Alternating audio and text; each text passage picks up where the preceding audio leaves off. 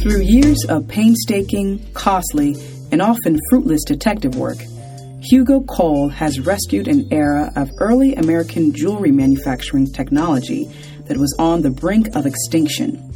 And he swears that the system in his shop in Harrisonburg, Virginia, is the only way to do capitalism. Craftsmanship Quarterly presents The Jewelry Archaeologist by Allison Main. On a summer vacation in 1995 in Providence, Rhode Island, Hugo Cole noticed an intriguing item on a local tourist map. A pictorial inset, blown up to highlight a piece of the city's historic center, said, Providence Jewelry District. Cole happened to have been working in the jewelry business at the time as a goldsmith back in Harrisonburg, Virginia. With his wife and daughter out shopping on the town, Cole hopped in his car. Once he reached the jewelry district, he discovered nothing. Just some dilapidated old factories and run-down warehouses. Something, he thought, is not adding up. This was a decade before Google Maps, so Cole's most immediate mode of assistance was a nearby telephone booth. Flipping through the Providence Yellow Pages, Cole unearthed a few jewelry businesses still in existence and made some calls. One was a company that dealt with factory-scale jewelry manufacturing equipment, and he persuaded the owner to let him visit. After a quick tour, the factory owner left Cole on his own to snoop around. Cole soon happened upon a team of warehouse workers with a forklift who were heaving broken boxes of steel parts into a dump truck. While one load was going into the truck bed, a small, rusted, antique metal cabinet fell apart, and a bunch of dirty metal trinkets spilled out. Some fell on the ground right at Cole's feet. As the workers were scooping up the spill and throwing the pieces into the dump truck, Cole picked up a few, then stood there in awe. Each one of these pieces was like a little mini Michelangelo, Cole recalls. They were beautiful carvings. I knew nothing of what I had, but I did intimately know the jewelry connected to this art. For Cole, this was an out-of-body moment, a combination of shock, surprise, amazement, and confusion. Why would anyone throw away such masterful tiny sculptures? To the factory owners, it was just stuff, he says. It was nothing. It was trash. The only value it held for them was what it could sell for scrap. As the truck drove away from the warehouse, Cole panicked. I ran, hopped in my car, and I followed the dump truck onto the highway. It was summer. My windows were down. I was speeding down Interstate 95. Cars were zooming all around me, and I pulled up alongside the truck, blasting my horn, trying to catch the driver's attention. I waved him down, pointing to the back of his truck. He thought I was telling him something was wrong with his truck, that there was an emergency, so we pulled over. As soon as they both got out of their vehicles, Cole made him an offer. You've got some stuff on the back of your truck that I'd like to buy, he said. Fortunately, or unfortunately for his wife, Cole had a large portion of his family's vacation fund in his pocket, about $1,500 in cash. In his eyes, however, this was a chance for a priceless deal, far more valuable than a handful of gourmet dinners. Cole laid 10 $100 bills on the hood of his car, methodically placing one bill on top of the other. He wanted the driver to see the money, to take it all in. Then Cole grabbed the stack of cash, ripped the bills in half, placed one half in the driver's hand, held the other half in his hand, and said, If you let me get something from the back of your truck, I'll give you the other half. Incredulous, but curious, the driver agreed. For the next couple of hours, in the New England humid summer heat, Cole hauled stuff off the dump truck in search of his hoped-for treasures. Once he gathered these little nuggets, he gave the driver the second half of the money, threw the loot in his truck, finished up his vacation. His wife was bemused, yet supportive of this whimsy, and went home to Harrisonburg to unearth his stash. "All the stuff was rusted," Cole said. "It was nasty, disgusting, gross. I cleaned it off, looked at these tiny pieces of steel, unsure what I just bought. I had no answers, but I knew I had something very special." Eventually, Cole figured it out. "What I stumbled into," he now says, "was the very end of this industry coming undone. If I'd been a year later, none of this would be here. I ended up there at the exact right moment to intervene." The Search, Stage 1. To put the puzzle together, Cole embarked on an epic quest for information. He bought a digital camera, piles of blank CD-ROMs, the photo transfer technology of the day, and took photo after photo of his decaying booty. After burning them on the CDs and composing query letters, he spent months mailing it all to jewelry experts and academics. He called Sotheby's, Christie's, the Smithsonian. "I put hundreds of these CDs out there in the world," Cole recalls. "They're still out there. I sent them to every university that had a metals and jewelry department." In his letters, Cole asked, "What is this now? How is it used?" The response? Zilch. No answers, no leads. Exasperated, Cole called the only lead he had, Tony Santoro, the man whose Providence factory led Cole to his loot. "They're hubs," Santoro said. "They're worthless." Hubs, Cole soon learned, are actual-size three-dimensional renderings of how a finished piece of vintage jewelry would take shape. Given how important these little blocks of steel once were, Cole would not accept Santoro's answer. To placate Cole, Santoro gave him a few names, but no one wanted to talk. Finally, on a subsequent trip to Providence, during a visit to Gold Machinery, the office manager said, "You could probably talk to Peter." When Cole asked for Peter's phone number, the manager said, "I can't. Peter will kill me if I give you his number." By this point, the jewelry trail had been cold for far too long for Cole to put up with another dead end. While the manager was out of the room, Cole flipped through a giant Rolodex on his desk, found a card for some guy named Peter, and with a magic marker, wrote his phone number on the palm of his hand. Peter, it turned out, was Peter Di Cristoforo, president of the Providence Jewelry Museum in Rhode Island. Cole's first phone conversation with Di Cristoforo went exactly like this.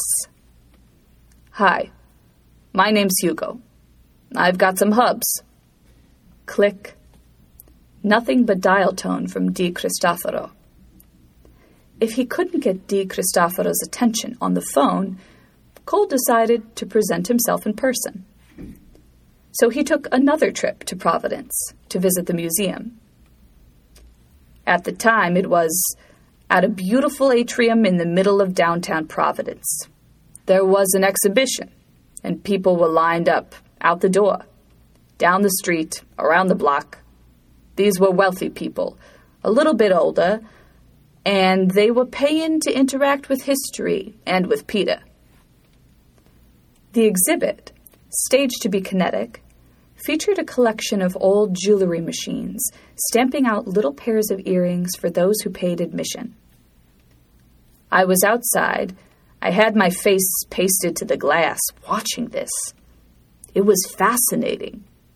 And I was falling in love with this beautiful little museum, thinking Peter was the coolest guy in the world. And what a great business idea. The evolution of gold. In the late 18th century, the foundation of the American jewelry design and manufacturing industry was built in Providence, Rhode Island, through the work of two entrepreneurial men. Cyril Dodge was the first jeweler to open a shop in Providence. His nephew, Nehemiah Dodge, developed the first process for rolling gold onto cheaper metal. From these humble beginnings, small shops sprang up around Providence, with partnerships developing between managers and journeymen, all within the apprenticeship tradition. A true economic microcosm, the jewelry industry stayed exclusively in Providence for nearly 2 centuries, from the 1790s to the mid-1970s. If you have a piece of jewelry that was made in the United States before 1975, Cole says, it's almost impossible that it didn't come from Providence. Providence's dominance, it turns out, stemmed from its role as a key shipping port. When captains arrived with boxes of gold and silver bars, one indistinguishable from the next, they tried to make buckles, flatware, and other items with their booty, simply to mark the material as their property. The drive for creativity, such as it was, brought Providence a whole new culture of silversmiths and goldsmiths. At this point, items of jewelry were still being handmade one at a time, an arduous process of melting down metal, cutting, shaping, forging, and hours of filling. This, of course, made a jeweler's products relatively costly, adornments for the elite only. When gold and silver arrived in Providence, however, the smiths found a trick that was developed in Italy centuries ago. During the Roman Empire, clever metalsmiths invented a way to make and reproduce coins with 2 metal parts, called a hub and a die.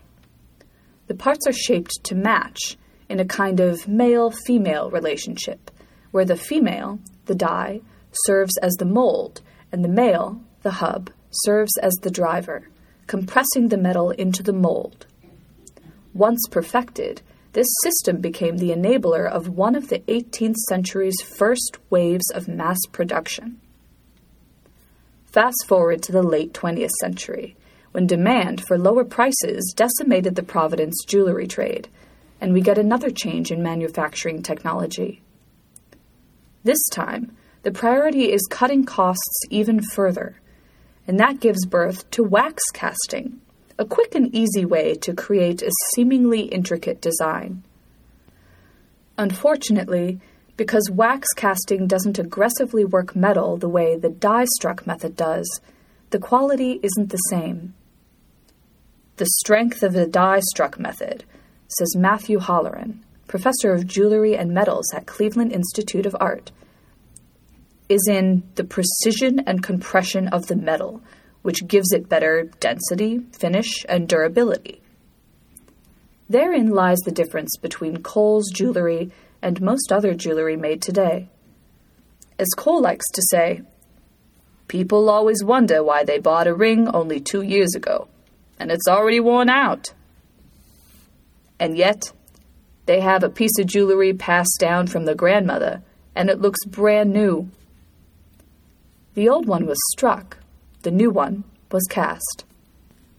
Catch me if you can. After his visit to the Providence Museum, Cole badgered DeCristoforo's office for an appointment, which of course was not granted. So, Cole did the next best thing. He faked an appointment. He walked into the museum and told the receptionist, "I'm Hugo Cole. I'm here to see Peter. We have a 12:30. DeCristoforo came out of his office and immediately threw Cole out on the street. Cole drove back to Harrisonburg, but refused to give up. In calls and emails, I said, "If you just talk to me for a little bit, then I will leave you alone. But if you don't, I will hound you until you die. One of us will have to die for the hounding to stop." I finally just wore him down.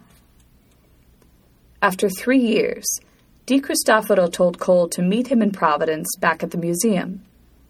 Cole got a quick 30-minute tour from DiCristofaro, gleaned a few answers about his salvaged steel parts, and was subsequently ushered out the door with an inauspicious farewell. Never come back. If DiCristofaro had known Cole a little better, he might have realized that he was dealing with someone who loves obstacles. Cole grew up as a military brat, circling the globe with no singular place to call home. His mother was a successful artist, so the one constant space in his life was a studio.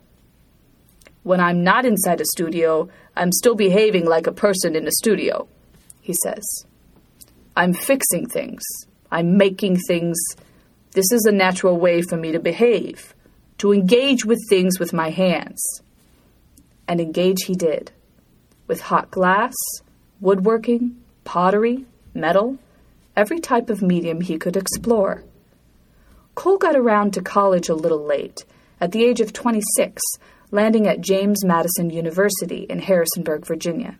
Mainly, he says, because they accepted me. Cole's high school grades were abysmal and his SATs non-existent, so he leaned instead on his eclectic background.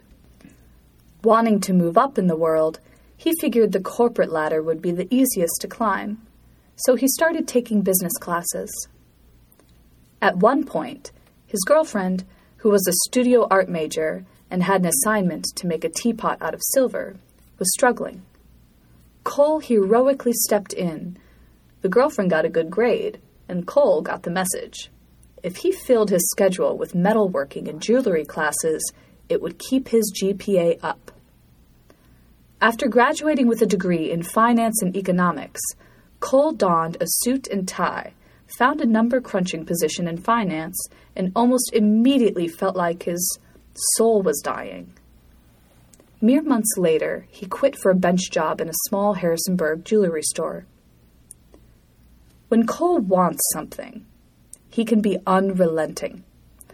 While working at the jewelry store, for instance, he stumbled on a master goldsmith named Ivan Holden and resolved to work for him.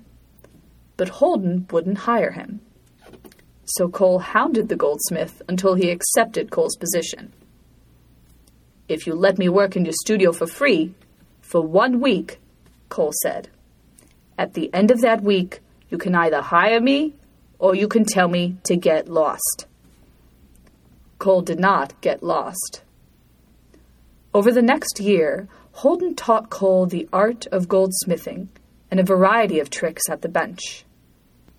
In the process, Cole also got a chance to work with a local vintage jewelry dealer and one of the largest silver wholesalers on the East Coast.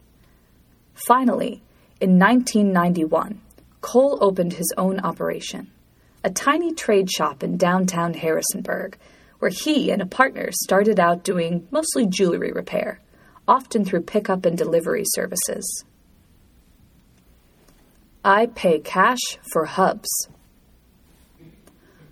Cole obeyed DiCristoforo's order not to visit him again, but that's as far as he went. I was writing him letters, emailing him, calling him. He was still hanging up on me. In the meantime, Cole kept building his collection by buying any vintage jewelry gear he could find. He even ran an ad in the Providence Journal that read as follows: "I pay cash for hubs. Call for an appointment." And people started calling. Back and forth to Providence, Cole went, several times a year, for several years. He visited every person who answered his advertisement, taking huge wads of cash with me. By this point, Cole's little jewelry shop was prospering enough to get a bank to support his obsession. If I ran out of cash, they would wire me more. His adventures yielded all manner of surprises. Maybe I got a milk crate full of something. Maybe I got nothing. Maybe I just got a story. I never knew what I was going to get, he recalls. But I was getting stuff. Word started getting out about this outsider Hugo Cole, this ridiculous fool who was paying cash for scrap. Pretty soon, a few hundred hubs became 1,000, with accessories and machines and more stories. He brought it all back to Harrisonburg, but he still had no idea how to use any of it to make jewelry. So he started experimenting. Through trial and error, he figured out a process successful enough to launch a little catalog with 15 pieces, which were essentially new vintage items. It was now the late 90s, and the internet was booming. Cole began blogging, online selling, and emailing letters. Sales rose, and so did production. All the while, Cole continued his treks to Providence to acquire more goods, to learn more history, and to badger DiCristofaro. One day, Cole received an envelope in the mail with a card from DiCristofaro that read, "This is your lucky day. I will talk to you. I might even sell you something." DiCristofaro then gave Cole a date to meet him.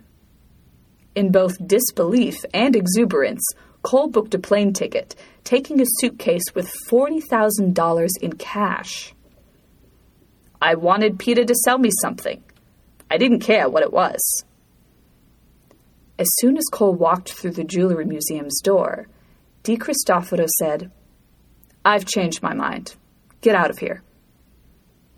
Cole opened his bag of money and showed it to DiCristofaro to make him regret his decision, then flew home.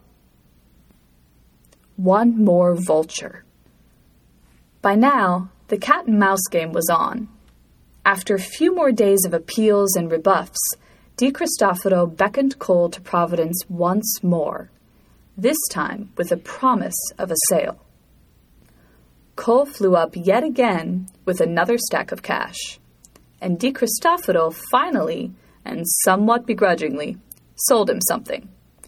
Technically, a lot of somethings. Cole spent $40,000 in a mere 30 minutes, starting with a $2,500 set of dies and tools to make bracelet clasps. As it happened, Cole had zero interest in these wares, but DiCristofaro was selling to him, and that's what mattered. The purchase soon snowballed into more. Today, those first acquisitions rest proudly on Cole's shelves, displayed in labeled boxes in homage to his well-deserved victory. It turned out that DiCristofaro's beef wasn't so much with Cole, but more with what he represented.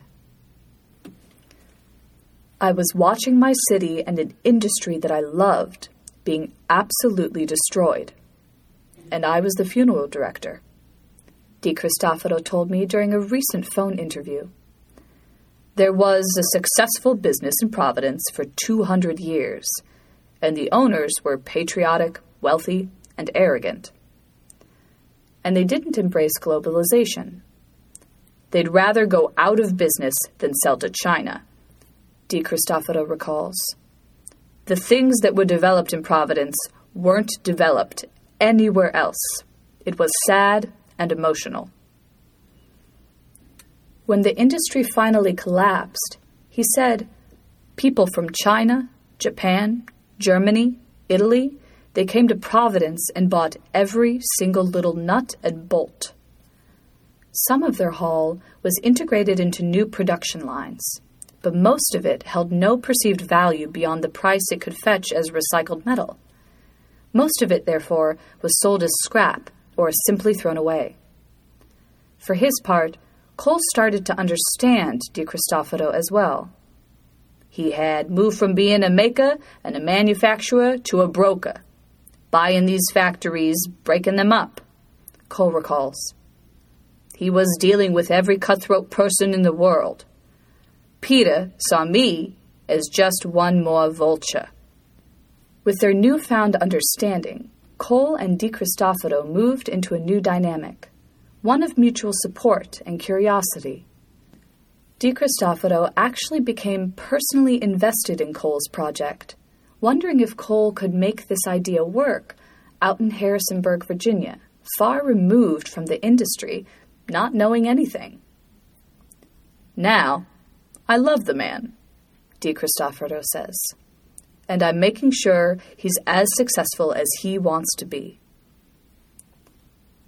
The Mad Dog Marxist. Situated in a historic converted ice house and part of Harrisonburg's burgeoning downtown renaissance, Cole's shop is one part retail store and one part museum. The shop lures passers-by with floor-to-ceiling windows, showcasing both curious machines and polished jewels. Stroll by anywhere outside, and you can see everywhere inside. Stand upstairs in the gallery, and your gaze instinctively peers downstairs into the workspace. Cole says everything about the design, layout, and location was intentional, from what he considers a proper capitalist standpoint. This is how you make a sale, he says. When people see things being made, they make a connection.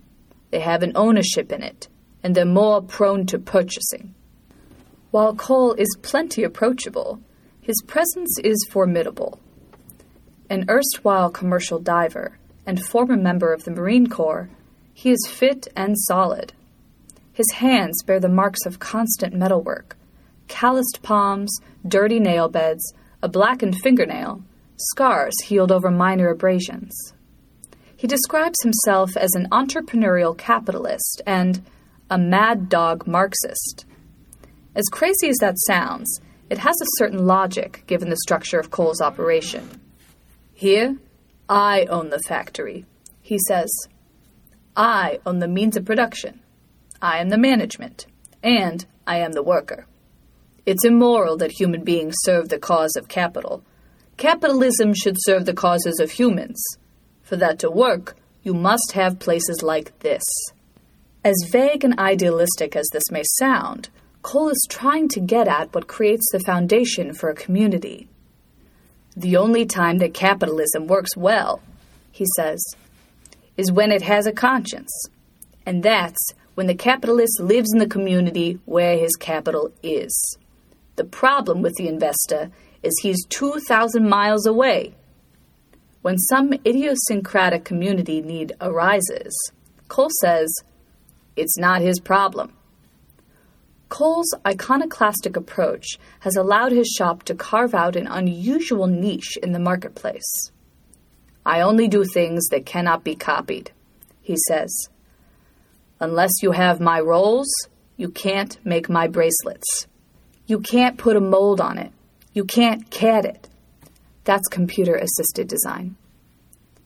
You can't knock me off, and if you want my rolls, you have to buy them from me for around $100 million. Bravura or not, Cole can now boast of having the nation's largest collection of vintage jewelry manufacturing equipment that is still in operation. The collection in the Providence Museum is larger, but it's not a working collection. To build this business, which he named the American Museum of Jewelry Design and Manufacturing, Cole has gathered an entire line of early 20th century tools, machinery, and artifacts that are still turning out jewelry.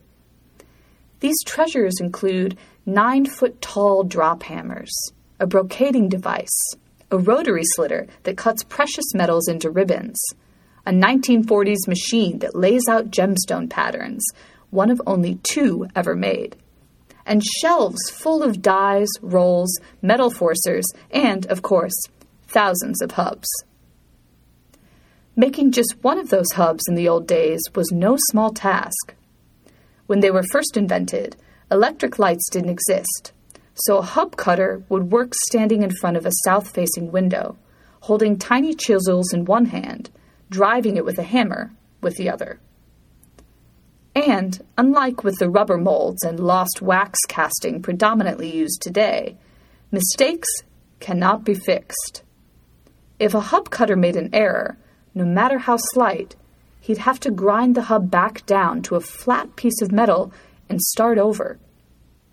That's much of why Cole lives in absolute awe of a hub cutter's skill. This is as far as a human being can go in artisanal craft, he says. You are out on the edge of what a human being can do. the nervous system, the ability to see, the ability to make a decision.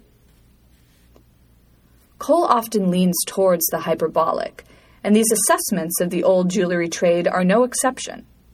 In fairness, though, plenty of other jewelry experts believe hub cutting was indeed an act of high craft, wholly unappreciated until Cole came along.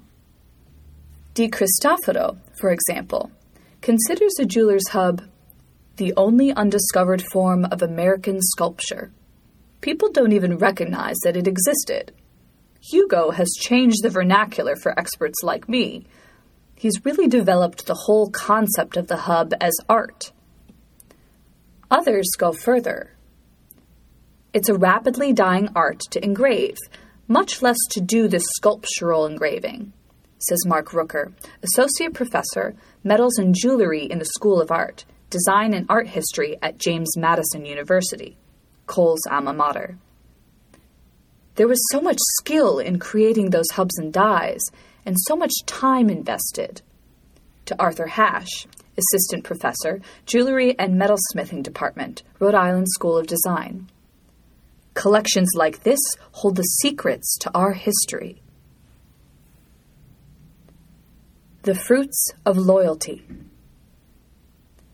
A good number of the hubs in Cole's vault cost him more than their weight in gold. For some, he paid only $5 per pound. Others cost as much as $1,000 just for a block of steel that might weigh only 11 ounces. From what Cole could tell, the wide disparity in price had nothing to do with the hub's material or historical value. They were all made from basic industrial-age tool steel. Word was getting out about what I was doing, he says. So people started jacking up the prices. Eventually, Cole assembled a collection that includes the master models for all kinds of adornments. Filigree rings, signet rings, pins, pendants, lavaliers, earrings, bracelets, baby pins, cufflinks, militaria, watch cases, lockets, religious medallions, fantasy figures, and wedding bands. Beyond his working collection, which concentrates on tools from the early 20th century, Cole maintains a massive library going back even further. Its pieces span the Georgian period, 1714 to 1830, the Victorian, 1837 to 1901, the Edwardian, 1901 to 1910, Art Nouveau, 1880s to 1910, Art Deco, 1910 to 1940, and Retro Art, 1938 to 1948. These materials, Cole argues, represent the art of dimensional hand engraving at its cultural and historical zenith. In order to build this collection, Cole secured complete workstations and sometimes entire factories. Cole stores all his materials in a basement underneath his studio in a warehouse across town, with even more still sitting in Providence. I compare Hugo to the Met in New York City, De Cristofaro says. They went to Egypt and bought half of a pyramid and moved it back to Fifth Avenue. Hugo literally did the same thing. Then, to turn it all into a business, Cole recreated a team of old-fashioned artisans. It's part nostalgia, part technologically amazing, says Rooker. Consider that these tools can still produce this object. They don't decay. They don't break down. There's an interesting dialogue here with what defines obsolete. Yes, the manufacturing of jewelry moved, but there was no reason it couldn't have gone on producing just as it had for decades. It just got cheaper to do it somewhere else. Cole's feat of archaeology never got easy. We've gone from people just laughing at me, he says, to questioning what the hell is he doing because he keeps coming back and spending more money, to some sort of backhanded respect, and ultimately to interest. The evolution amazed De Cristofaro. He's in the middle of nowhere, and yet he's got 2,000 clients around the country, DeCristofaro says. He makes jewelry and ships from Harrisonburg, Virginia. It's the chicken capital of the world, not the jewelry capital of the world. For his part, Cole says he doesn't give a hoot. Whether you think I'm a freak or not. His existential philosophy reminded me of a quote by graphic designer Saul Bass. I want to make beautiful things, even if nobody cares. Fortunately for Cole, a lot of people seem to care.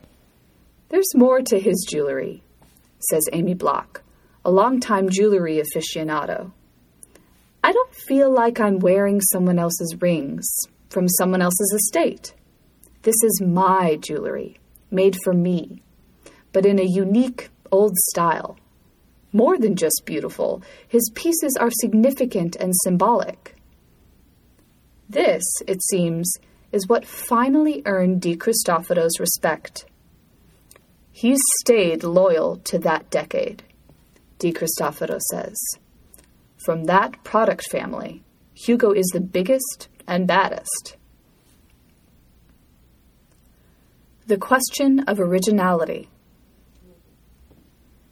DeCristofaro likes to call Cole a revivalist, largely because he has dedicated his life to a single decade of American jewelry making history, roughly 1923 to 1933.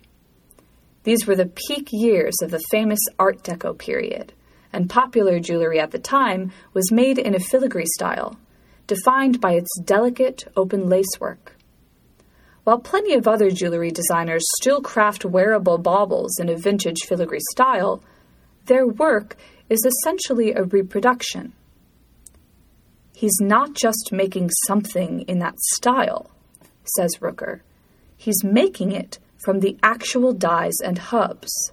That ring and bracelet you see, that set of tools, they're the same as what you would have seen 100 years ago.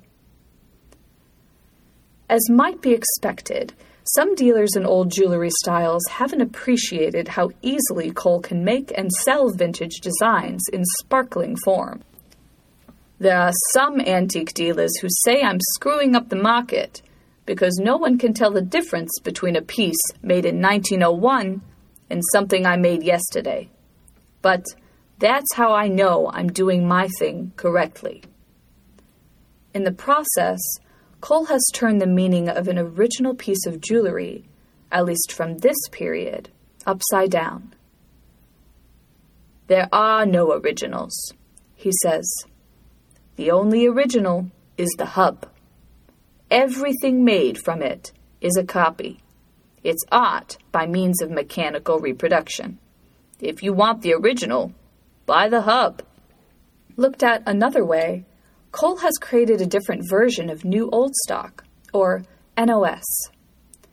That descriptor is feverishly sought by serious collectors who love tracking down vintage items that have never been used.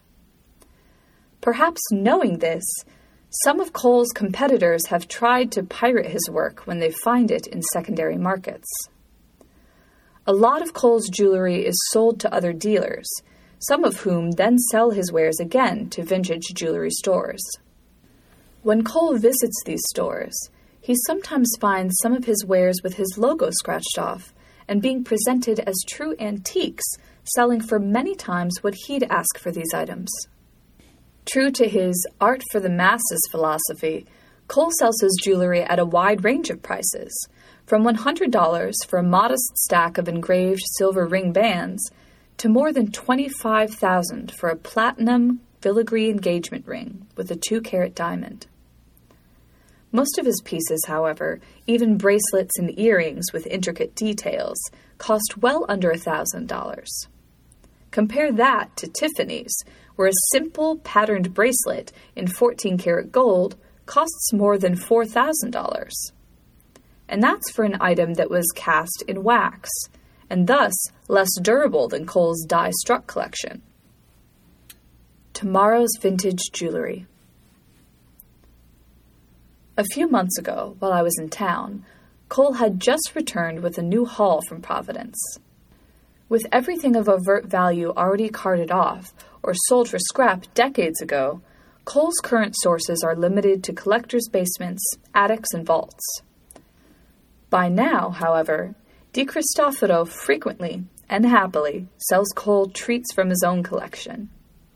While pawing through his new stash, Cole reflects on the lengths he took to secure DiCristofaro's support and his James Bond speed chase to acquire his first set of hubs. I always think about that day and wonder what else was on that truck. If only I had known better. But now, these things are finding their way to me. This latest treasure trove contained an incomplete set of early 19th century tools that make a pendant or locket in the shape of a puffed heart. Cole sorted through the trinkets like a kid in a candy store. At one point, he matched a few pieces together, grabbed a sheet of silver, hopped on his drop hammer, and in less than 5 minutes he placed a perfect silver-puffed heart in my hands. I've never seen him reference a manual or catalog, says Josh Craybill, Cole's technology manager. It's all stored in his head. It would take a lifetime to learn all these things. Sometimes, when the machinery that Cole rescues is missing parts, he figures out how to make a new version, yet another disappearing skill. Before leaving, I couldn't help asking whether modern digital technology has a place in his vision. I'd rather stick my face in a blender, he said. The next moment, Cole the entrepreneur saw an opportunity. I have probably the biggest library of jewelry design, except it's trapped inside pieces of steel, he said. What if you could scan everything and turn it into a CAD file? You could extract all sorts of design elements and manipulate them. Now that's a powerful economic thought. Then, after another moment's consideration, Cole realized he was dreaming. I'm never going to sit behind a computer and do that crap, but I can envision a point that people do it for me. In the meantime, Cole can't help thinking about all the artifacts from America's jewelry manufacturing history still out there, in Providence and elsewhere. I'd like to bring it all to Harrisonburg and expand, he says. I want to build a place that goes beyond me, not for my legacy, but because it satisfies me to know people will continue this tradition of making. I'll probably do this work until I drop dead on the factory floor. That's the best possible outcome for me. Allison Main is a freelance writer, graphic designer, and creative director for integrated advertising campaigns. The story was read by Dinah Berkeley, an actor and student in the Master of Fine Arts program at San Francisco's American Conservatory Theater. This story originally appeared in Craftsmanship Quarterly, a multimedia online magazine. More stories, videos, audio recordings, and resources can be found at craftsmanship.net.